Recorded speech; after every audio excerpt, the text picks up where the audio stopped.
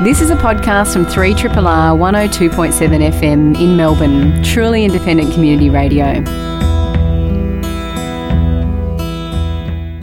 Hello and welcome to Plato's Cave, a RRR film criticism show and podcast. In the cave with me tonight, I have Stuart Richards, and we welcome back Flick Ford. Welcome, Flick. Thank you. Hello. It's nice to be back. And I'm Sally Christie. On tonight's show, we will be discussing the grim coupling of Lynn Ramsay and Joaquin Phoenix in You Were Never Really Here. We will also see what happens when you take a bunch of refugees, put them in a small town and sign them up to the local footy team in the merger.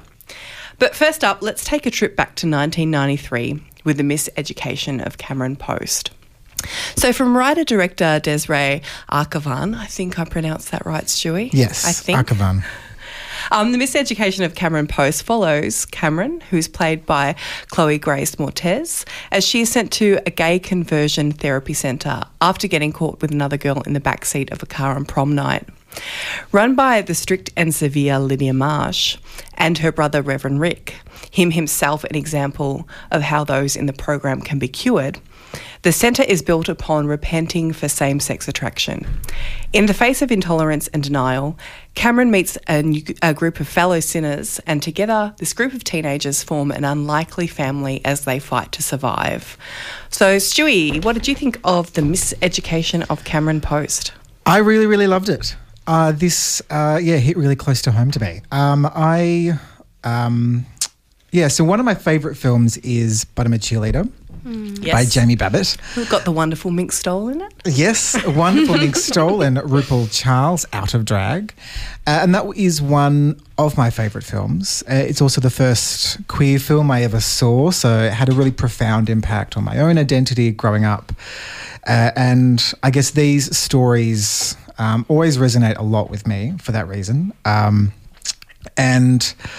And this film, it's been compared to that film quite a lot in its comedy and its narrative, and I really, really loved it. I love Desiree Arkavan. I like a lot of her work.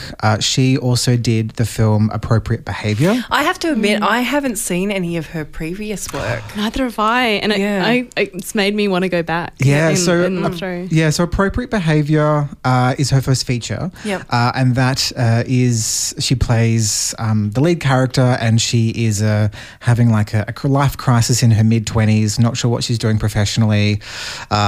She is bisexual and not out to her Iranian family, and it's about her breaking up with her girlfriend and trying not to be a big hot mess. Is this based on her actual? This is a documentary. It's a comedy. So it's fictional. But I think she's put a lot of herself into the film, and then she also did a web series with her former partner Ingrid Jungmann called The Slope, which is a really popular lesbian web series. Okay. Really dry humour. It's all on YouTube if you want to check it out. Cool. Really short episodes, just about her bickering with her girlfriend, basically. And then they broke up both professionally and personally. And then Ingrid Jungmann went on to do F to the Seventh, which is sort of continuing that character's journey in Manhattan.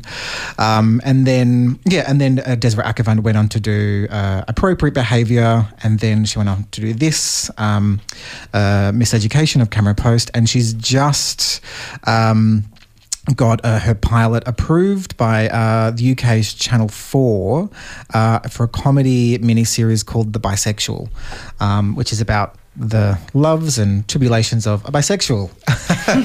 Fancy that. Pretty self-explanatory. So she's been doing quite a lot. And she also wrote for the series Girls, playing the character Chandra. Yeah. So she's done quite a lot. She's very charismatic. Really charismatic. I heard an interview with her, and I just she's so, like, her life is so fascinating that I feel like I could just listen to her talking about it for hours and I'll be like satisfied. Yeah, I was really lucky to meet her when I was at the Frameline Film Festival in San Francisco, and she's really personable and lovely, and I just I really, everything she does, I just kind of gobble it up really quickly. But this film particularly, I loved it. I found one thing that really struck me personally was the friendship between the characters. And I think that's actually quite a rare thing we see on screen, where it's just young queer people being friends and kind of finding strength and solace in each other, and it not being a romantic or a dating thing. I really love that romance. I really enjoyed that about this too, because it was a surprising thing for me that you do expect, because we see in, I guess, so many other films, not just queer films, that something is instantly going to become sexual. With this, it was just room to be teenagers. Also, like the centrality of community and friendship in particularly for those kids who have been sent to this camp to sort of fix them, and I'm doing air quotes on air, which is I just realised just to clarify. But just especially for those kids, because they're especially vulnerable, and the idea of I thought that was beautiful the way they did that, and it didn't turn into the characters that you thought might hook up. I'm glad that they didn't, because I mean that does happen in But I'm a Cheerleader, but I think that is very much a sort of a very camp romantic comedy where you expect that love between Natasha Lyonne and Clea Duvall. So I'm really, really happy that this took a more dramatic approach to sort of that subject matter. What did you think of it, Flick? Well, I had a very bizarre screening experience where I was playing Source Code to my students, and I was in the back of the theatre watching The Miseducation of Cameron Post. So I think they were confused as to why I was a bit teary-eyed, and also laughing at some parts and trying not to. I really enjoyed this. So I do not like Chloe Grace Moretz at all. I had to teach Hugo in for first year students, and I had to watch that film every year, and I really disliked her performance in that. And this just won me over. I was just like, I thought she was perfect. I thought she was really funny. She was very restrained. It was an amazing performance by her. And just even, she actually doesn't say that much, and she's not. She doesn't. Yeah, but she's very charismatic in it in a way, like you could, like her, I don't know, the close-ups on her face and her expression, and it's kind of an interesting community because it would be very easy for them to make fun of this kind of like far-right fundamentalist Christian group. And I think that they have a lot of this. The filmmaker has approached it in a very sympathetic way that doesn't turn them into villains. It's just like if you have this cycle of fear around sexuality, then I thought that the characters weren't one-dimensional. Well, there's the Reverend Rick character, and who is an ex-gay, so I'm putting that in air quotes again. He's an ex-gay, and, it's a fact that you can't change your sexuality. So I think there's a real sadness with his character, which I think is quite a smart choice by Akavan, where he could have easily have been this kind of crazy fundamentalist homophobe, but there's a real sadness because as the film goes on, not to spoil it, but his character develops. And even I forget her name, Jane Fonda? Not Jane Fonda. Oh, yeah. That is like called Jane Fonda. Not Jane Fonda. The camp leader who was Elizabeth Lydia. Bennett. His sister. Yeah, his sister. Oh, Lydia. Sorry, that's a bit of a spoiler. Maybe Lydia Marsh. Lydia Marsh, yeah. I said it in my opening. Oh, okay, good. Even her, she's also sort of quite a complex character. Yeah. There's a few looks that she gives where she's almost questioning her actions as well. Yeah, I went into this thinking that, gay conversion therapy, that those people that are running this camp are going to be really demonised. And it was surprising to see that they were made sympathetic at some points, and it wasn't. Of course, it's shocking and this stuff does go on, but they weren't made out to be villains, that they were still human and they did have tender moments. I thought was really clever filmmaking for sure. One thing that gave me pause, and so I love the film, and I had a conversation with Lisa Rose, who's the artistic director of Queer Screen in Sydney, and they put on the Mardi Gras Film Festival. And I hope she doesn't mind me saying this, but she was not sort of won over by the film because she's read the book, and I hadn't read the book. It's based on a novella, is that right? Yeah, it is. So it's based on So it is. It's I think this picks up midway through the book. Yeah. Oh, right. So Okay. Completely cut the first half of the book out of the film, which I think is an interesting choice because There is, I think, backstory and depth to the central character's construction of shame and how the shame around her sexuality develops.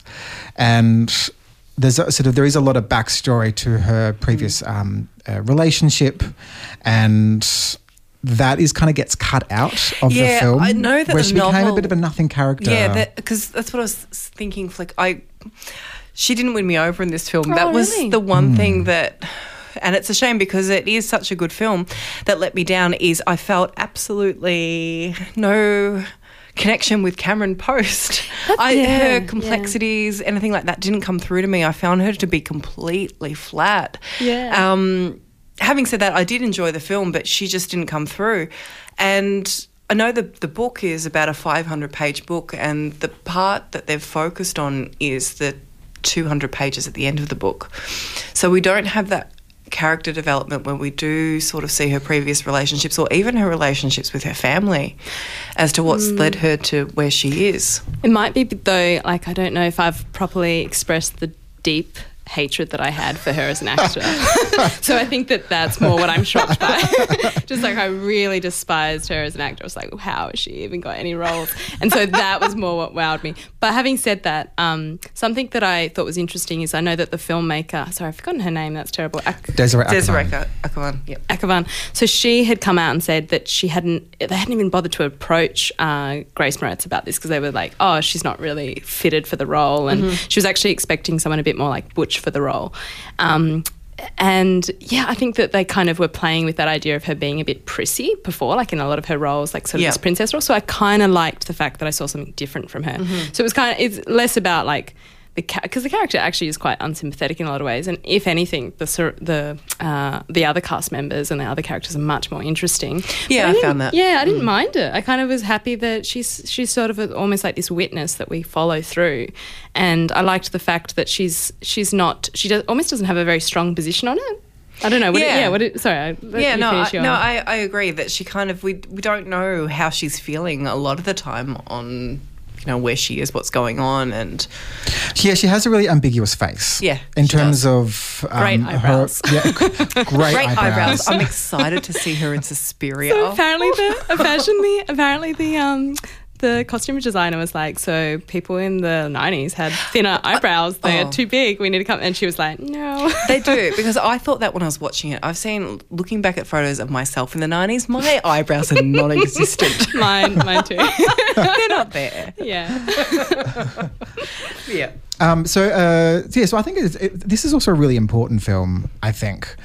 So we have, so these camps are still running today. Yeah, I was looking into that today. Like, how are these gay conversion camps still running? What is the, sort of popularity of them? What states are they running? In what countries are they running? We have them in Australia. Are you serious? I didn't know exist in Australia. Wow. And the Australian Labor Party have now stated that they will fight to outlaw this practice, gay conversion, and then the Australian Christian lobby as well are up in arms about the push to outlaw gay conversion therapy. So this debate is still alive and kicking, and we still have this in Australia. It's the big practice in America. And Chloe Grace Moretz has just announced today that she is going to have a sort of a docu-series exploring this in America as well. So personally, this has become sort of a big issue for her. So yeah, I found it so, like, it sounds strange to say, but I found it really affecting watching it surrounded by students who wouldn't be much older than the characters on film. And I just thought I feel I was really affected by this film, and I think being surrounded by people who would be so vulnerable, and it's quite a anyway. Sorry, the film is set in '93, so I'm really enjoying all these 90s nostalgia films that are happening now that are just a new thing as well, which this most definitely is. The Miseducation of Cameron Post is screening now in all good independent cinemas. You're listening to a podcast from Community Radio 3RRR in Melbourne, Australia. The second film that we are looking at this evening is You Were Never Really Here. So it is based on Jonathan Ames' novel. The New York set film centres on Loner Joe, who is played by Joaquin Phoenix. He seems to be carrying the weight of the world in every single muscle. During its intense opening sequence, it establishes Joe as a troubled man with a grim personal backstory and an even grimmer present occupation. However, when a teenage girl goes missing, corrupt power and vengeance unleash a storm of violence that may lead to his awakening. Flick, what did you think of You Were Never Really Here? Well, I've been excited about this film since the start of the year. Me too. I refer to them as like my holy trinity. I adore Lynn Ramsey, Johnny Greenwood, who did the score, and Joaquin Phoenix. So I already kind of knew that I was probably going to love this film. I just was very excited to see the way in which Ramsey would be working with Joaquin. Apparently, when she was thinking about the character, he was the first actor to come into her mind. And so Joe has been created with Joaquin in mind. I really, sorry to cut you off, but right. I heard her saying, I thought this was really sweet, her saying that when she was writing the script that she put a picture of Joaquin as her wallpaper on her computer. She totally already would have had it. She sort of willed it in. No, I reckon it was always her wallpaper. I mean, it's all of ours, right? Yeah, let's not lie. I mean, Ramsey. So I saw Morven Caller, and Morven Caller is a film of. So it's an earlier film by Lynn Ramsey. That I feel like that was life-changing for me, and I just find her an amazing director, and especially in like a male-dominated field, I just think that her approach to violence and vulnerability and the way in which she like engages with both of those forces in this film is so powerful. And Johnny Greenwood, I mean, you just cannot say enough about this man. His soundscape is, you could just listen to that on its own. I remember, so I watched this film for Myth, and I remember sitting there, I watched it by myself, in, massive Regent Theatre, so like heaps of other people, but by myself. I went by myself. And just being so swept up in, like, feeling like I was watching the film on two different layers, like the soundscape and then the screenscape, if you could kind of divide it in that way, like the visuals and then what was happening with Greenwood's score. And it's just such an amazing experience. I encourage everyone to see it on a big screen. I think it's really, really important that you have a proper sound setup for this. And I loved it. It's probably one of my favourite films of this year. And also, just as a side note for Joaquin Phoenix, and talking before about the way in which his, in your intro, you were saying about him, it being expressed in every muscle. His body acting, if that's a phrase, is so fascinating in this film. There's something about the way in which the trauma is really scripted onto his body, and in the movements, in the way in which he talks with this like really gravelly voice that still has this tenderness. I'm rambling a little bit, but there's this amazing scene in which he's talking to this cat, this little kitten, and I just like melts my heart. I could like watch that scene on repeat like a million times. Anyway, I love this film. It's amazing. Go see it. I think it's worth rambling about. I think we need to talk about Kevin, which was Lynn Ramsey's previous film. I would go as far as saying that's one of the best films of the last 20 years. She is amazing. That film gave me nightmares, and not many films give me nightmares. So that's hard to do. Yeah, I know. Scary if you have children, I imagine. You made me just go, I never want children. Yeah. So I was super excited about this as well. And I was surprised to find out that it was based on a Jonathan Ames novel, because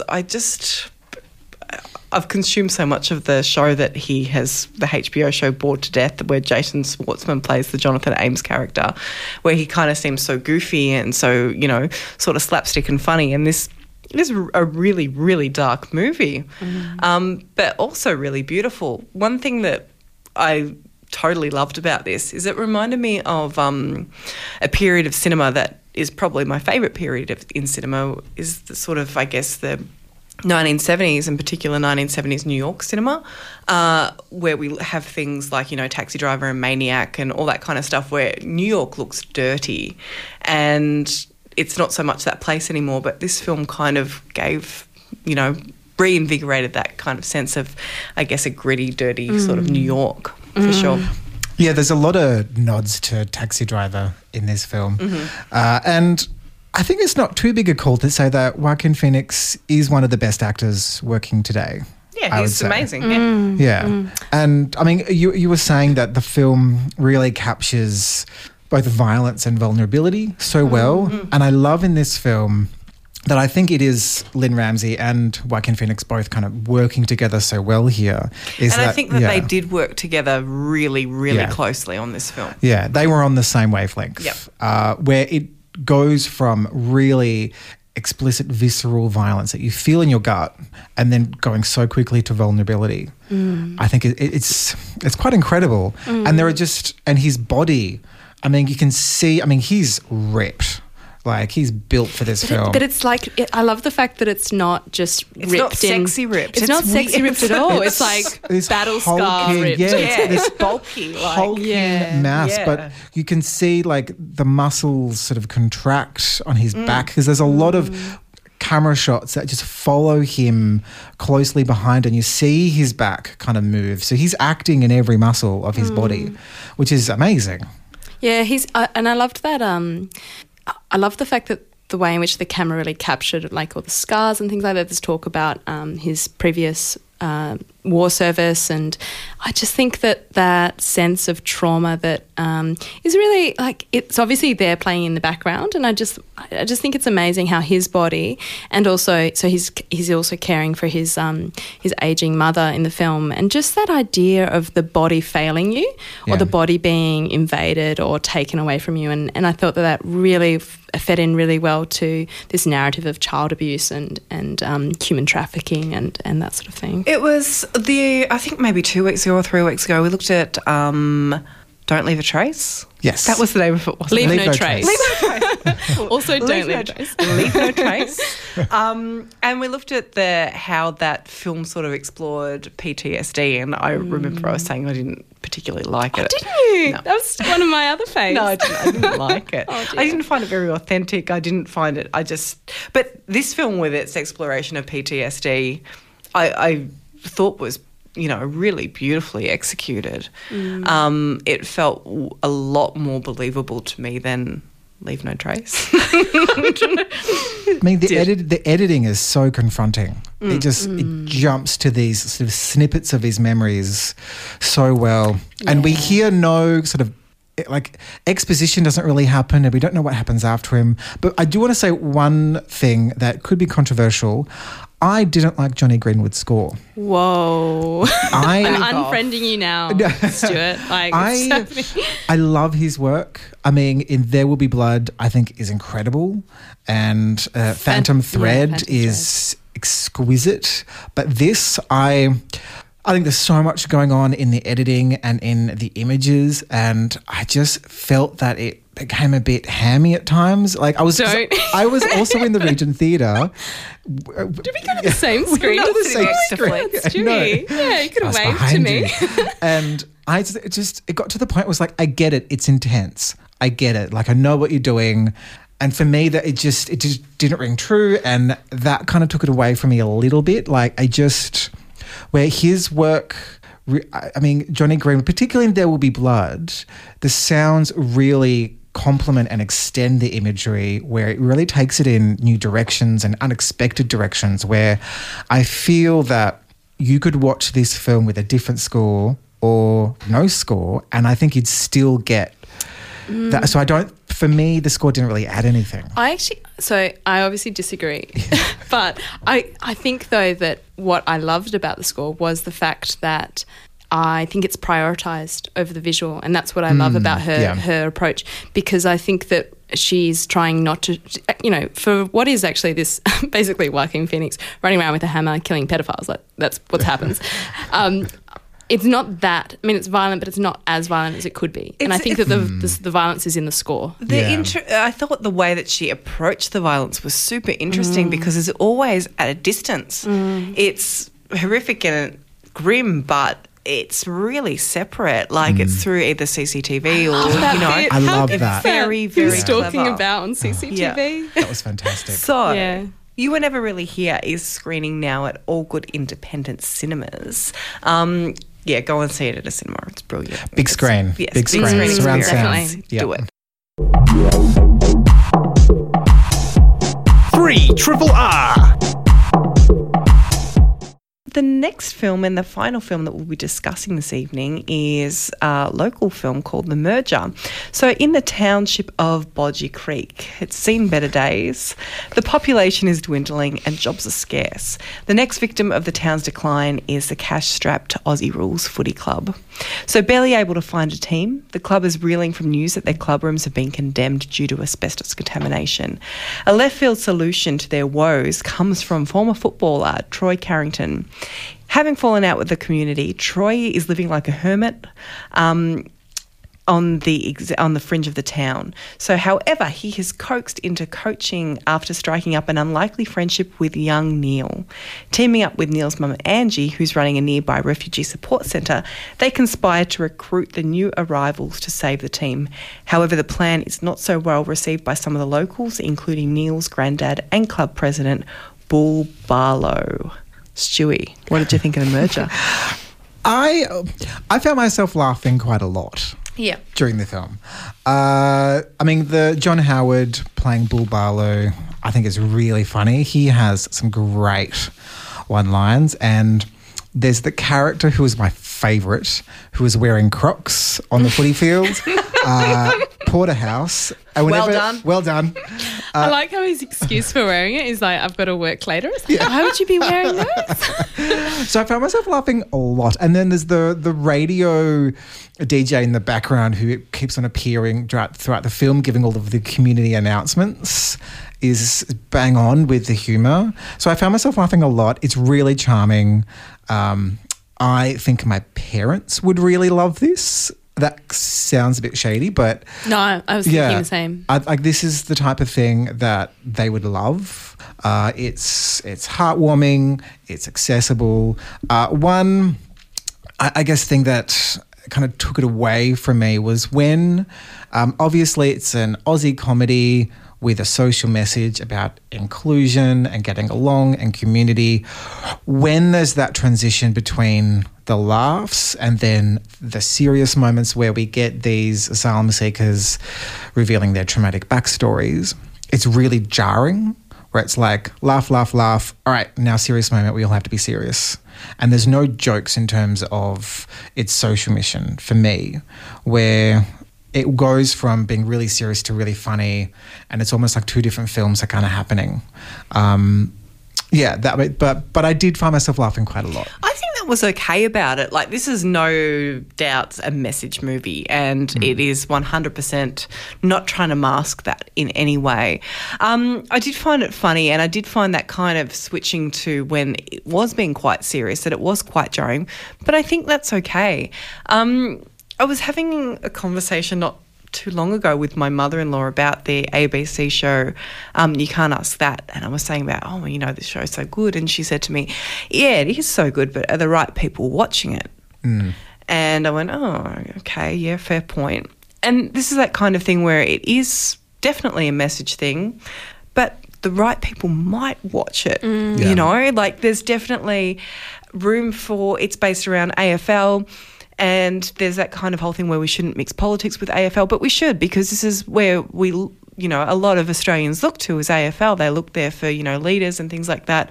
So having a movie about AFL and refugees and inclusion, I think is really clever. I made a mental note. I mean, I suppose the hot tip would be if you have any, maybe, I don't know, uncles, aunties, grandparents that you want to maybe convince or get involved with what's happening at the moment with the current policy to do with refugees and detention centres. This could be a good stocking filler to have that discussion. I don't know if there's a niche market for that, but I was thinking, I agree that... I think we've all got an uncle or an auntie that could do with watching The Merger.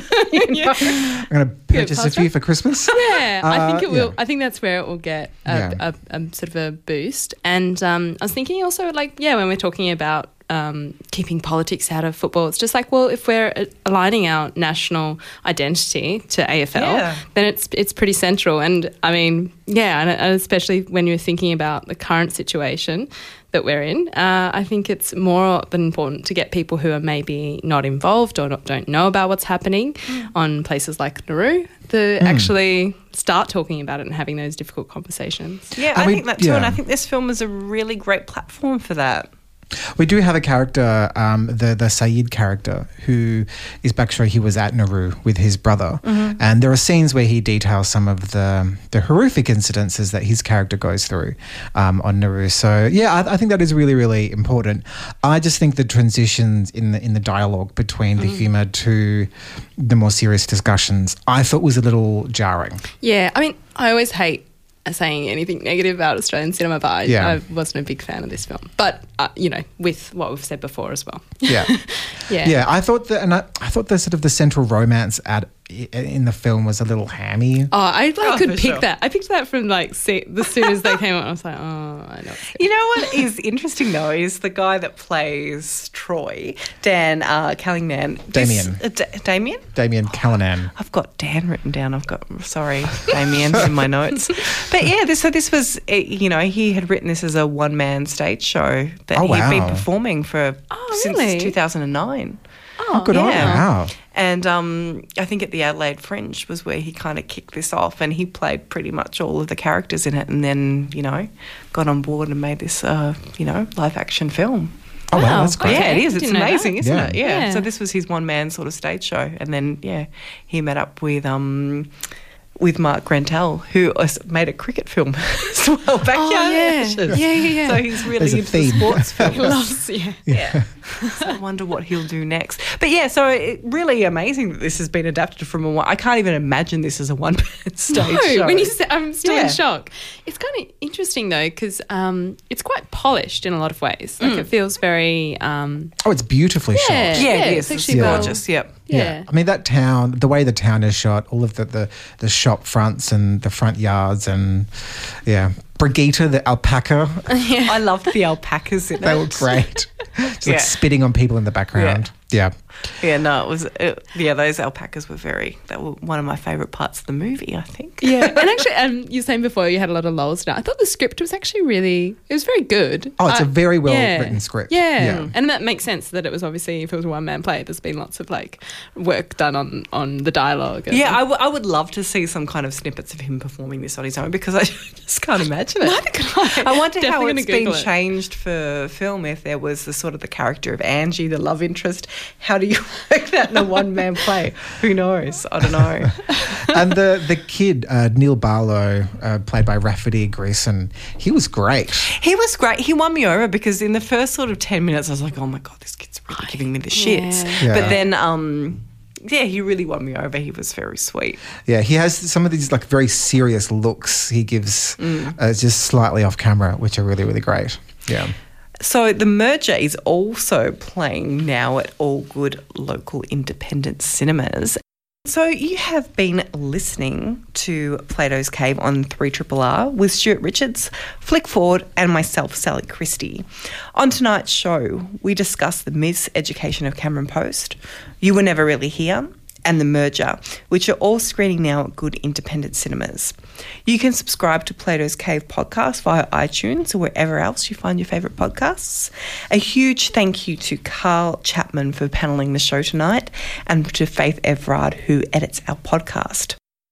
This has been a podcast from 3RRR 102.7 FM in Melbourne. Truly independent community radio. Want to hear more? Check out our website at rrr.org.au.